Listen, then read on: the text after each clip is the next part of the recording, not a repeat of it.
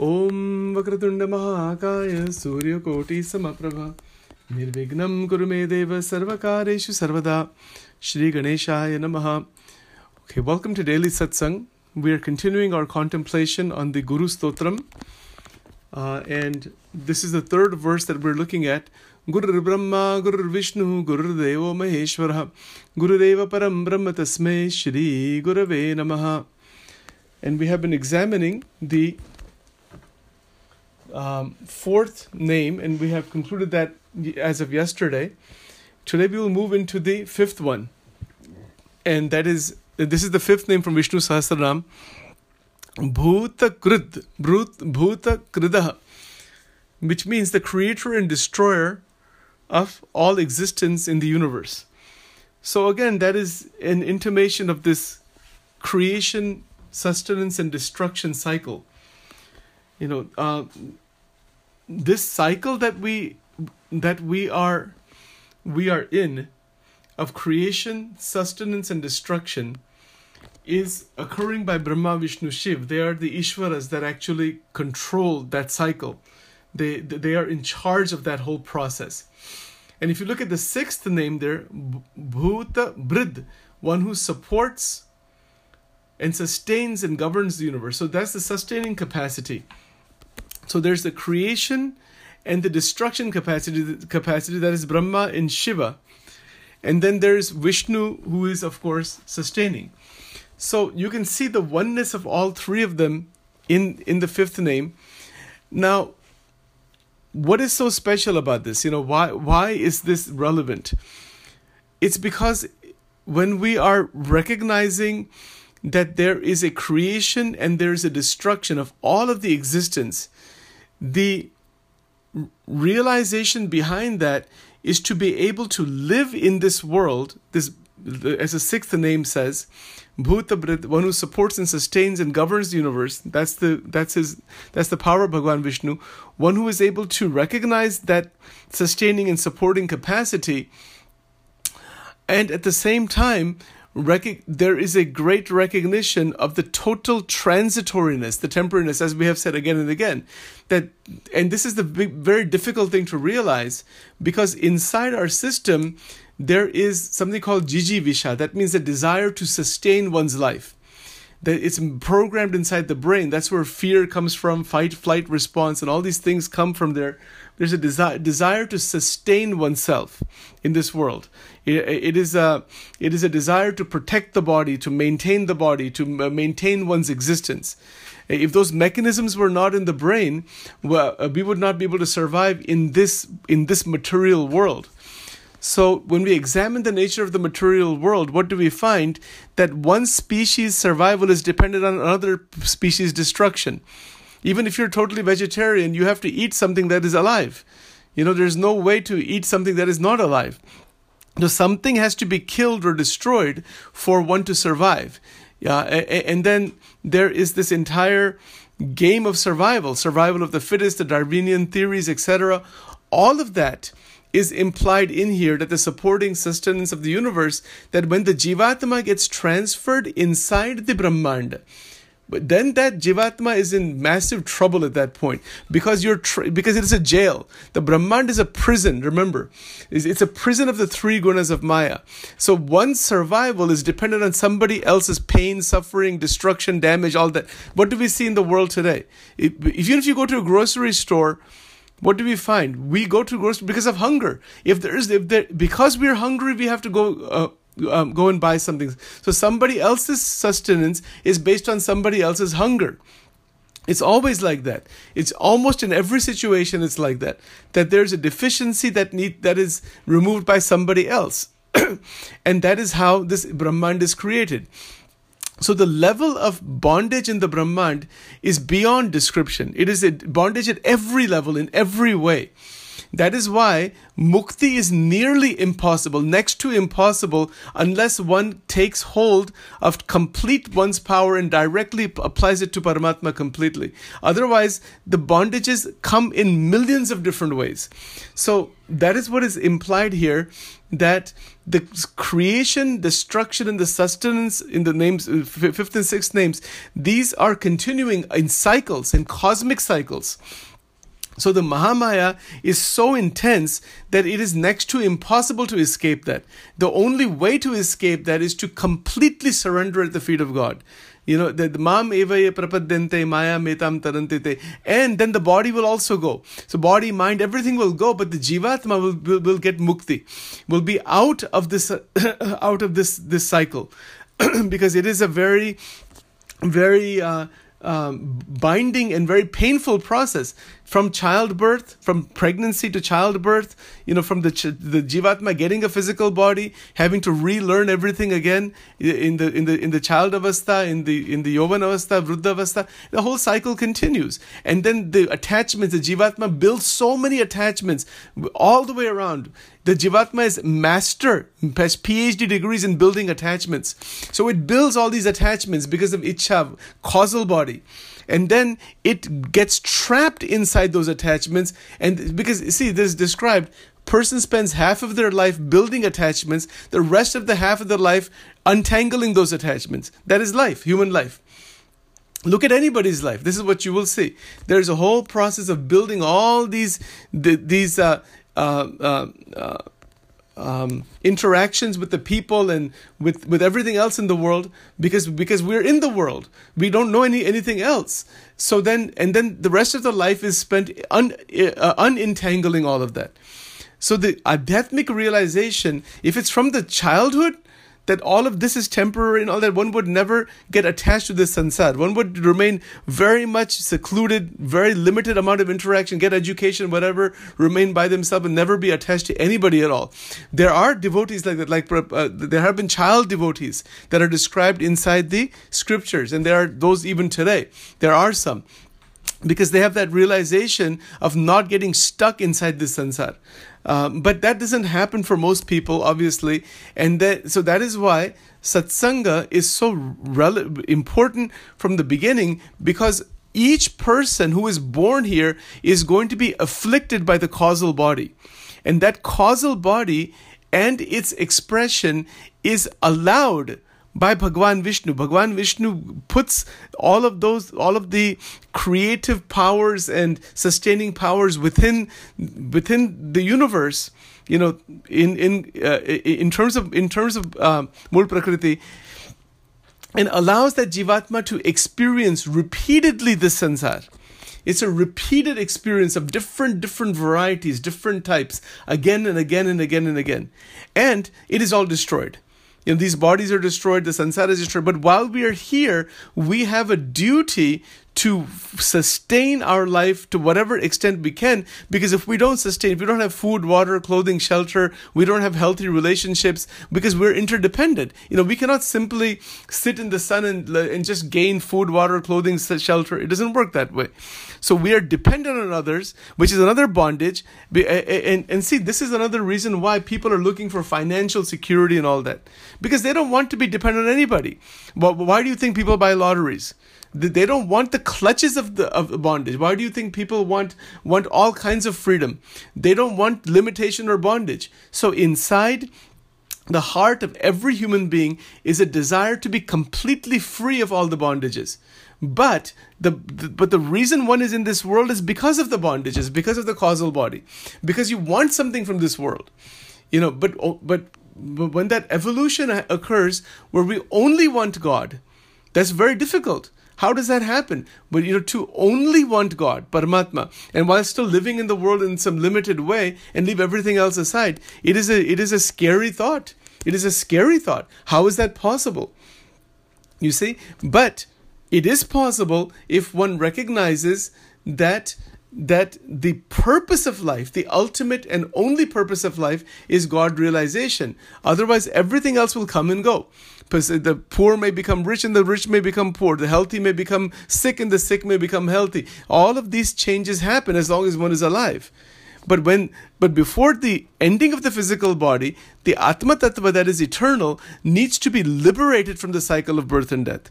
Now here's another problem with all of this. In Vivek Chudamani, Adi Shankaracharya ji has created that scripture Vivek Chudamani, and it's a discussion between the guru and the shishya, which he has placed artificially like that, created. There wasn't any particular guru like that or anything. He just created a dialogue like that. So almost 3/4 of the way in that entire exposition, the shishya, the disciple, is asking the guru if the Maya is beginningless, that there is no beginning point to Maya, and there was no beginning point when the Jivatma came into Maya. If that's the case, how can there be any end to it? And it's a good question. And I hope that question is clear. Because when we think about this Bhutakrit and Bhuta Bridaha, these two names, 5 and 6, it is referring to this creation and destruction cycles and the Vishnu Bhagwan's sustaining capacity in between those cycles. So if the Maya is infinite and the Jivatma goes through these cycles again and again, and according to Advaita Vedanta also, in addition to other approaches, the entrapment in Maya is beginningless, anadi. What does that mean? That means that there was never a time when the Jivatma came into Maya. And it also doesn't mean that the Paramatma has become the Jiva and has gotten trapped into Maya. That is also not the case. So Jivatma is different from Paramatma in that sense. Paramatma or God is always beyond Maya. And who we are have always been within Maya. Well, if that's the case, that would mean, when we think about infinite time, everything has been tried. Even satsang has been tried, sadhana has been tried, gurus have been there. We may have become gurus, we have become shishyas, we may have become all kinds of things. Maybe even sadgurus and A to Z. Still we are not liberated out of Maya. How can that be? But if you think logically, if there is infinite time that the Jivatma is in Maya, infinite times Brahmands have been created and destroyed, that means when you think about infinity, everything has been tried already. This is the question that is in Vivek Chudamani. It's one heck of a question. And nobody has a good answer to this question. I can guarantee you nobody has ever answered, not in any scripture. The only answer that is actually given is that this is a wrong question. Nobody likes this question. No, not Swami Vivekananda, not Ramakrishna Paramas, not Bhagwan Swaminarayan, not Vishnu Sahasranam, not any guru. Nobody likes this question. Because what they say, this question is also coming out of your buddhi, which is in Maya. So as a result of that, you cannot find an answer to this question intellectually. The answer to the question comes from recognizing the nature of Maya and worshipping God, so the Maya dissolves and disappears naturally. So that the ignorance disappears naturally. When that happens, in Vachanamrut, Sajanand Swami has stated that you will experience that you were never in Maya. Something intermediate came. That's not really who you are. You were never actually in it. That's the mystery. That's the mysticism behind it. So there is a profound mystical and metaphysical truth in all of these 9 names. They're all together. They're not separate from each other. Because the 7th one is bhava, pure existence. That is referring to the Atma. So by the time you get to the 7th one, what is it talking about? That your pure existence is the Atma and the Paramatma. That existence is there. But the existence of the material world is not pure. It is impure. It is contaminated by the 3 gunas of Maya. It's a contamination. And because it is contaminated, the Jivatma suffers inside there because the Jivatma doesn't know any better. The Jivatma doesn't know how to transform Sattva Gun, Rajogun, Tamogun, how to transform the energy funneled into there back into the Atma. That is the technology of the Sanatana Dharma and all the scriptures. It is the transformation of the energy within the 3 gunas back into the Atma Tattva. So the 3 avasthas, Jagrat Avastha, Sapna, Shushupti, which is our experience, we experience these 3, and there's quite a bit of bio-neurological research and scientific understanding of the waking state and dream state. It's not a full understanding, but there's quite a bit of it. The deep sleep state is also is understood neurologically. Nonetheless, the fact of the matter is there is something experiencing those three states. That is what the seventh name is, bhava. It means the way it is translated, pure existence. Bhav can also mean emotional bhav. That's another meaning.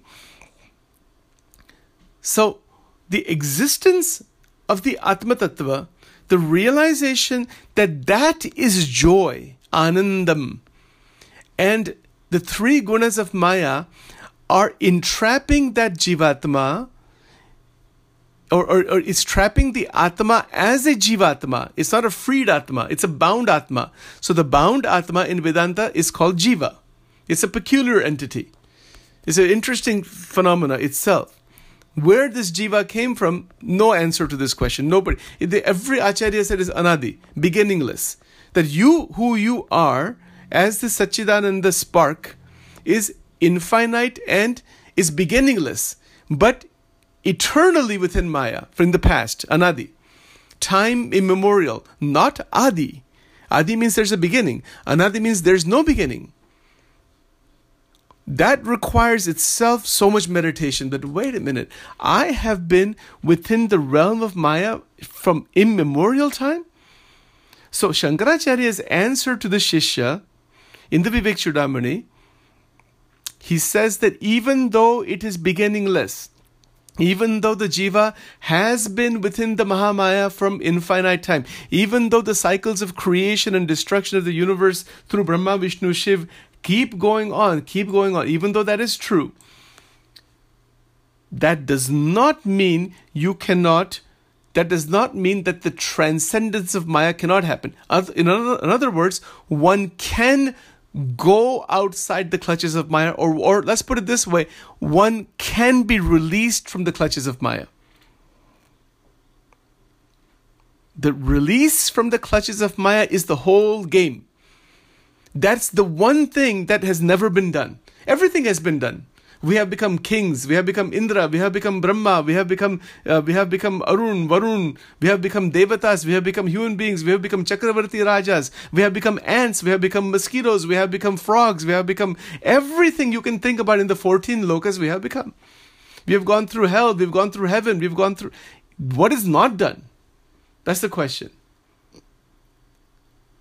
The thing that is not done is the total and full giving of one's bhav, energy, bhakti, devotion, 100% at the feet of God. That is not done. That's the only thing that is not done. In Vachanamrutam, Sajanand Swami said, Dharma, Gnan, Vairagya as a foundation, and with that, asadharan bhakti, which means great devotion towards God. These four, once you have them combined together, that takes you out of Maya. Not as a sadhana, by the grace of God. God is only seeing, you really want me or you want this Maya? What do you want? You want the three gunas of Maya? You can have them. You can stay in that three gunas of Maya and enjoy and suffer. Sukh or dukh, dvanda. Swargaloka is Lord of Anand, Sukh. Narkaloka is tremendous dukh. This Madhyam Lok we have, this Mrityu Lok is a mixture of both. And we just revolve back and forth. And nobody even knows how the force of Maya is so intense. Even if the bones of our past lives were in front of us, we would not recognize them. This Gunatitanand Swami has stated. So if we really hold on, if Sachin is speaking for himself only, if Sachin holds on to these truths internally and accepts them that this is the case by Manan Chintan, scriptural reading, teachings of the Sadgurus, because those Sadgurus, the enlightened sages, they're actually beyond Maya. But they come here to awaken the Jiva and they go back. They make sure they don't get trapped in here. It's like this. It's like a person who goes into the prison to help the prisoners, but that person makes sure they have that badge, and that key or whatever, so they can get out of the prison. They can help the people in there to eventually get out. But they don't want to go in the prison and get trapped in the prison. That can happen. That's why the gurus are very careful, the enlightened sages. If they come into this Brahmand, they are very, very cautious. They come with that spiritual wisdom to never get caught over here. Otherwise, they can get caught with the cycle of life and death with the people that they're trying to help. That's a very dangerous thing. And I've had to deal with that difficulty myself over the years. That should we help this person, help that person, do this, but to watch out for attachments. You get attached to anybody you're trying to help, you get attached to their ignorance, and they can drag you into the cycle of birth and death. So it doesn't mean we don't help people. We help everybody, karuna, but not daya. Daya is where you're attached to the person. Karuna is a unentangled, non-attached love and compassion towards others. If we get into daya, you wind up getting into the cycle of birth and death, guaranteed. 100% that will happen. And if you get into karuna, like Bhagwan Ram has karuna for everybody. Bhagwan Krishna has karuna. The great sages have karuna. They don't have daya. Sometimes people misunderstand these two things. We have daya in the human frame. We see a homeless person, a suffering person, we feel so much agitation inside, and then we want to do something for that person. Yes, that is daya. Yes, do something for that person, but do it with karuna, not daya. So how is that to be done? That is done where a person does not get attached to the pain, suffering, the personality, the form of that individual at all. Does not hold that inside the mind. Eternally remains free. Like a Swayam Jyoti. The Atma Tattva is Swayam Jyoti. Once you are resonating with the Atma Tattva, you don't get attached to anybody's form. And that is the biggest trap. The Naam, Roop, Akar. Once you get attached to somebody's form, those forms remain inside and they become the cause of life and death. Vachanamrutam in Panchala section, Maharaj has stated that very clearly. And that's just a reference I'm giving you. We can go from our own experience on this. So the forms to keep in the mind, functionally, yes. Apart from that, keep the forms of God in mind. That's the beauty of the Sanatana Dharma. We go to a Hindu temple, we have so many beautiful images. Why not keep them in the mind? Why not have a relationship with Sri Ganesha, Kartik Swami, the Shivling, Bhagwan Shiv, Devi Parvati, Mahalakshmi, Sri Krishna Bhagwan, Sri Ram Bhagwan? Why not have a relationship with them? Why not keep their forms in the mind? Why keep anybody else's form in the mind? What good will come out of keeping anybody else's form? Isme se kalyan hoga? No, it will cause rebirth. Guaranteed. I'll give you, Sachin gives guarantee it will cause rebirth. Anybody keeps any form in the mind other than the form of the Paramatma, Nirgun Paramatma, meaning the Sagun is there, Sakar form, and then which is beyond Maya. If we keep any other form in the mind as an attachment, that will cause rebirth back into the sansar. That is why to be on guard. In Gujarati language, it is called Janpanu. Janpanu means constant awareness. To be constantly on guard, not to get attached to anybody. Love all. Attached to none. Compassion for all. Karuna Sindhu for all. That is the evolved state. Can we evolve into such a state? Yes. It requires courage. Tremendous courage. It requires a type of courage where one is absorbed in divine contemplation, manan chintan, continuous satsang is required of the great sages. Then the mind begins to evolve. And as it begins to evolve, it begins to see the light of the truth. That's what Shankaracharya ji is saying. He says that the light of the Satyam, Anantam, Brahma, that light of God, Paramatma, the Atma, that begins to reveal itself. And once it begins to reveal itself, God protects the devotee in every possible way. Yoga Kshema Vaham protects the devotee from all kinds of afflictions of the sansar. The people in the sansar are within the three gunas, mostly Rajoguna in this sansar. That's it. So by having contact with them and getting attached to their thought patterns, how can we get uplifted? No. We interact with them, wish well for them, functionally interact with them all, leave them alone. Don't keep them in the mind. Keep Paramatma inside the mind. So that is also implied in names 5 and 6, that the creation and destruction of all existence, we recognize that things are created and destroyed. Why be stuck with any of them? So when the mind actually evolves out of the names and forms of the people, places, and things of this world, while interacting with them in a limited way, that is a dimensional jump It is a massive jump of the mind into a much greater evolution. It is not your ordinary limited mind. That is the mouse. The mouse then becomes the Ganesha. This is the idea. There is such an evolution. Is it possible? Yes. How many people have gotten to it? Very, very few. In the whole history of humanity, even the Bhagavad Gita has given this kind of gradation. Out of millions of people, one might attempt to realize this. Out of those who attempt, one might make some progress. Out of millions who have made some progress, one of those is going to have some siddhi. Out of all of the siddhas, only one will actually realize the Atma. That is how rare it is. But something which is so rare can become easily accessible to us if we directly jump into enlightenment. If we choose to jump into enlightenment, then that is a backdoor. Otherwise, the sequential process, it is nearly endless. Bahunam janmanam ante gyanavanam prapadyate. Vasudeva sarvamiti sa mahatma sudurlabha.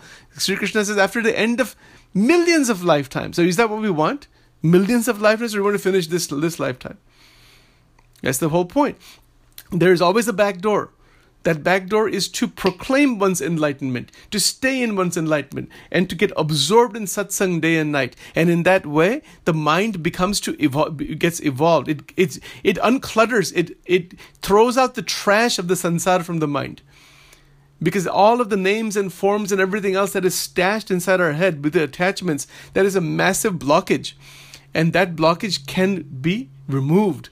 It doesn't mean we break relationships with people. It doesn't mean we don't live in the world. We do everything, but we live as a liberated being, as a lotus flower. Start with the feeling that I am the lotus flower. Start with the intense belief that I am the Atma, Atmanishta. Start with the intense faith that God is with me all the time, and that everybody we see here is a bubble. Every tree, every mountain, every form, every human being, every animal is a bubble that's going to come and go. Why be stuck with it? There's no dvesha. There's no dislike towards it. There is a piercing vision of its transitoriness and the non-attachment to it with karuna. If you just have non-attachment, then that can become egotistical. Look how non-attached I am. There's no compassion. There's no karuna. No. It is divine emotion with divine vision, with divine action that is unbounded. Then, if Sachin here is talking, decides right now that this is who I am. I just decide this is who I am. That's it. And then with that, all action is done. Then one's absorption in contemplation on the divine becomes very, very poignant. It becomes very focused. It becomes wonderful. Then and it's not just the divine, it's any subject, medical sciences, psychology, anything you want to study in the world of music, it becomes so beautiful for us. Then life really begins. Until then, there's only clutter. There's only bondage. There is only the loss of energy, back and forth loss of energy. There is only the distortion of the mind that one is living through. But if one chooses, no, Nijatmanam Brahmarupam Dehatraya Vilakshanam, Shikshapatri, Shlok number 116. If one chooses, and one has to choose, God cannot make us choose, no guru can make us choose this. If Sachin is talking right now, only for Sachin, not for anybody else. If anybody else understands, it's fine. If they don't, that's fine also. I have to understand this. Otherwise, if I'm not even trying to understand this, I don't have any right to talk about this. This is the point. So this is the understanding that nobody is ours and everybody is ours. Vasudeva Kutumbakam. But functionally, yes, we have family, we have duties to do. We do them as easily, as quickly as possible, leave them aside. Millions of families have come and gone. Jivatma has had millions of parents back and forth. This is the level of psycho-spiritual technology that is in our scriptures. And I use the word technology deliberately because it is a technology. It is a science of the inner mind and the wisdom, the metaphysical wisdom that comes. Otherwise, what do we see in the world? We see only bondage sustaining itself. One person is bound to another. And the bondage doesn't end. It's a struggle for position, power, the struggle for name. Small things people are running after with so much intensity as if that's the whole and soul of life. And we have to live with all these people. So the question still becomes how to live with everybody in the sansar without getting ensnared by them. Well, just as a spider spins the web, the sansar is like a web. Spider navigates the web but doesn't get caught in the web. Similarly, the sansar is a web. The wisdom to navigate through the web carefully without inner disturbance and remain free. That is the biggest teaching from the spider. The spider becomes a Sadguru for us. We don't realize that. Has anybody ever thought about a spider as a Sadguru? Think about that. But it's true. Have you ever seen a spider get tangled up in the web? Maybe there's some kind of a storm or something that might happen that might bind, but it'll come out of it. So the spider doesn't get tangled up in the web. The spider is able to intelligently navigate the web, take what it needs, and then move on. This sansar is a web. Bhagavad Gita, Sachin, all these things are from the scriptures. Sachin isn't saying any of this. It's in the scriptures. Shri Krishna says that the entire universe, multiple universes, are like these different pearls strung together, and I am that interconnected string that holds it all together. I don't remember the exact verse right now. Mani Sutra, or there's something like that about the sutra, that I am the sutra, I am the string that holds all the universes together. Wow, tremendous. So once our vision and moves into Brahmachintan in the scriptures of the Sanatana Dharma, there's nothing like that. Absolutely nothing. All psychology texts and all these things are absolutely mild compared. They're not even at the 1% level of the Bhagavad Gita. And I've been studying them for the last 30 years, and I can show them to you also. And if you go through them, they don't even compare to one verse of the Bhagavad Gita. Not to mention Vishnu Sahasranam and all. It's a different level altogether. It's spoken from the transcendental reality. Right? So anyway, these are some thoughts for today. We will stop here and we will continue with the 7, 8, and 9 in the next couple of days. But remember, just to wrap this up very quickly, just one more point, that the fifth name and the sixth name are teaching us that we can live in this world peacefully, mindfully, carefully, but it's also teaching us to be completely free so we can move into the pure existence, which is the seventh name. That is the idea. And it is very hard. It seems very hard because we are so cluttered with that. But once we begin to unclutter, then that wisdom is not a matter of telling people, oh, look how free I am and all that. No. The wisdom shines. You don't need to tell anybody. And it's not something that is to be told to somebody else also, unless they ask the question, unless they're interested in Brahma Vidya, because one has to maintain that oneself with a limited number of people who are interested in that. Otherwise, most of the people are only stuck in Rajogun, Tamogun, and they are suffering because of that. And once the suffering gets to an extreme level, they want to find a way out. And some of those people get then literally kicked into the spiritual path. This is even Swami Chinmayan explained that one gets kicked into the spiritual path. So these are some interesting things. These are my thoughts for today. We will continue tomorrow at 10 o'clock. All right, so we'll stop here.